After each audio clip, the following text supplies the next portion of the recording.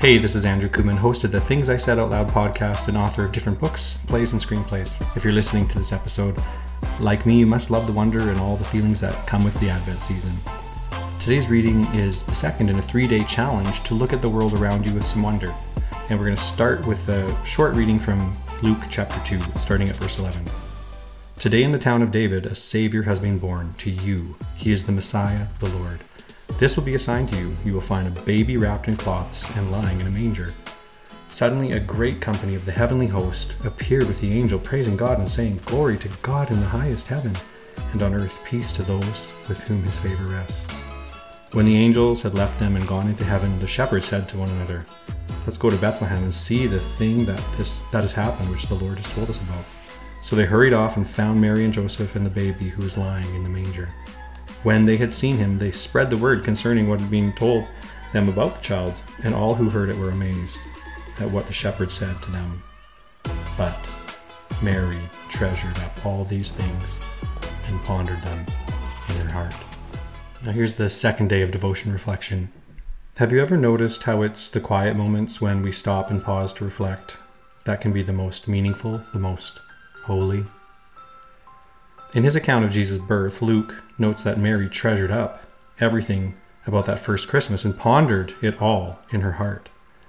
What the angel said, what the wise men did, how the shepherds came in their stunned state of worship after seeing the host of angels.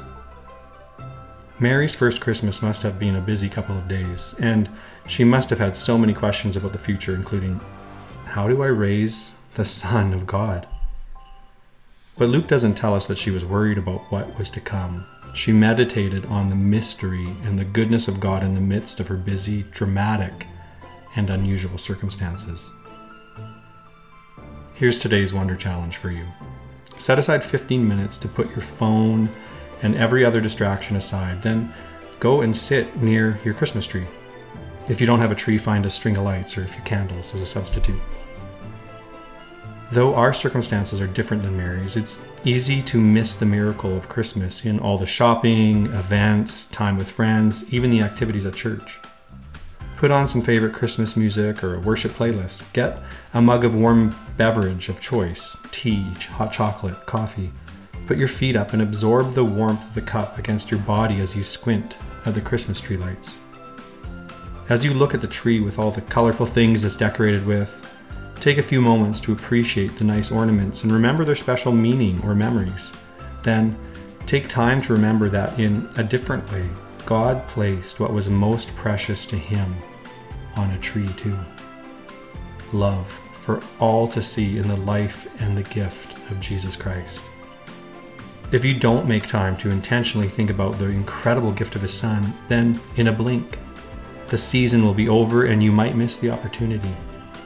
That's why taking 15 minutes to put your feet up and squint at the tree lights is important today.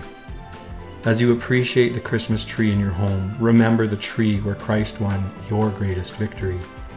Take a deep breath and ponder the goodness of God in your life and adorn your heart with wonder. It was so great to spend a few moments with you today. I hope you're encouraged as you jump into your next podcast or song and as you go about the rest of your day. Thank you so much for listening.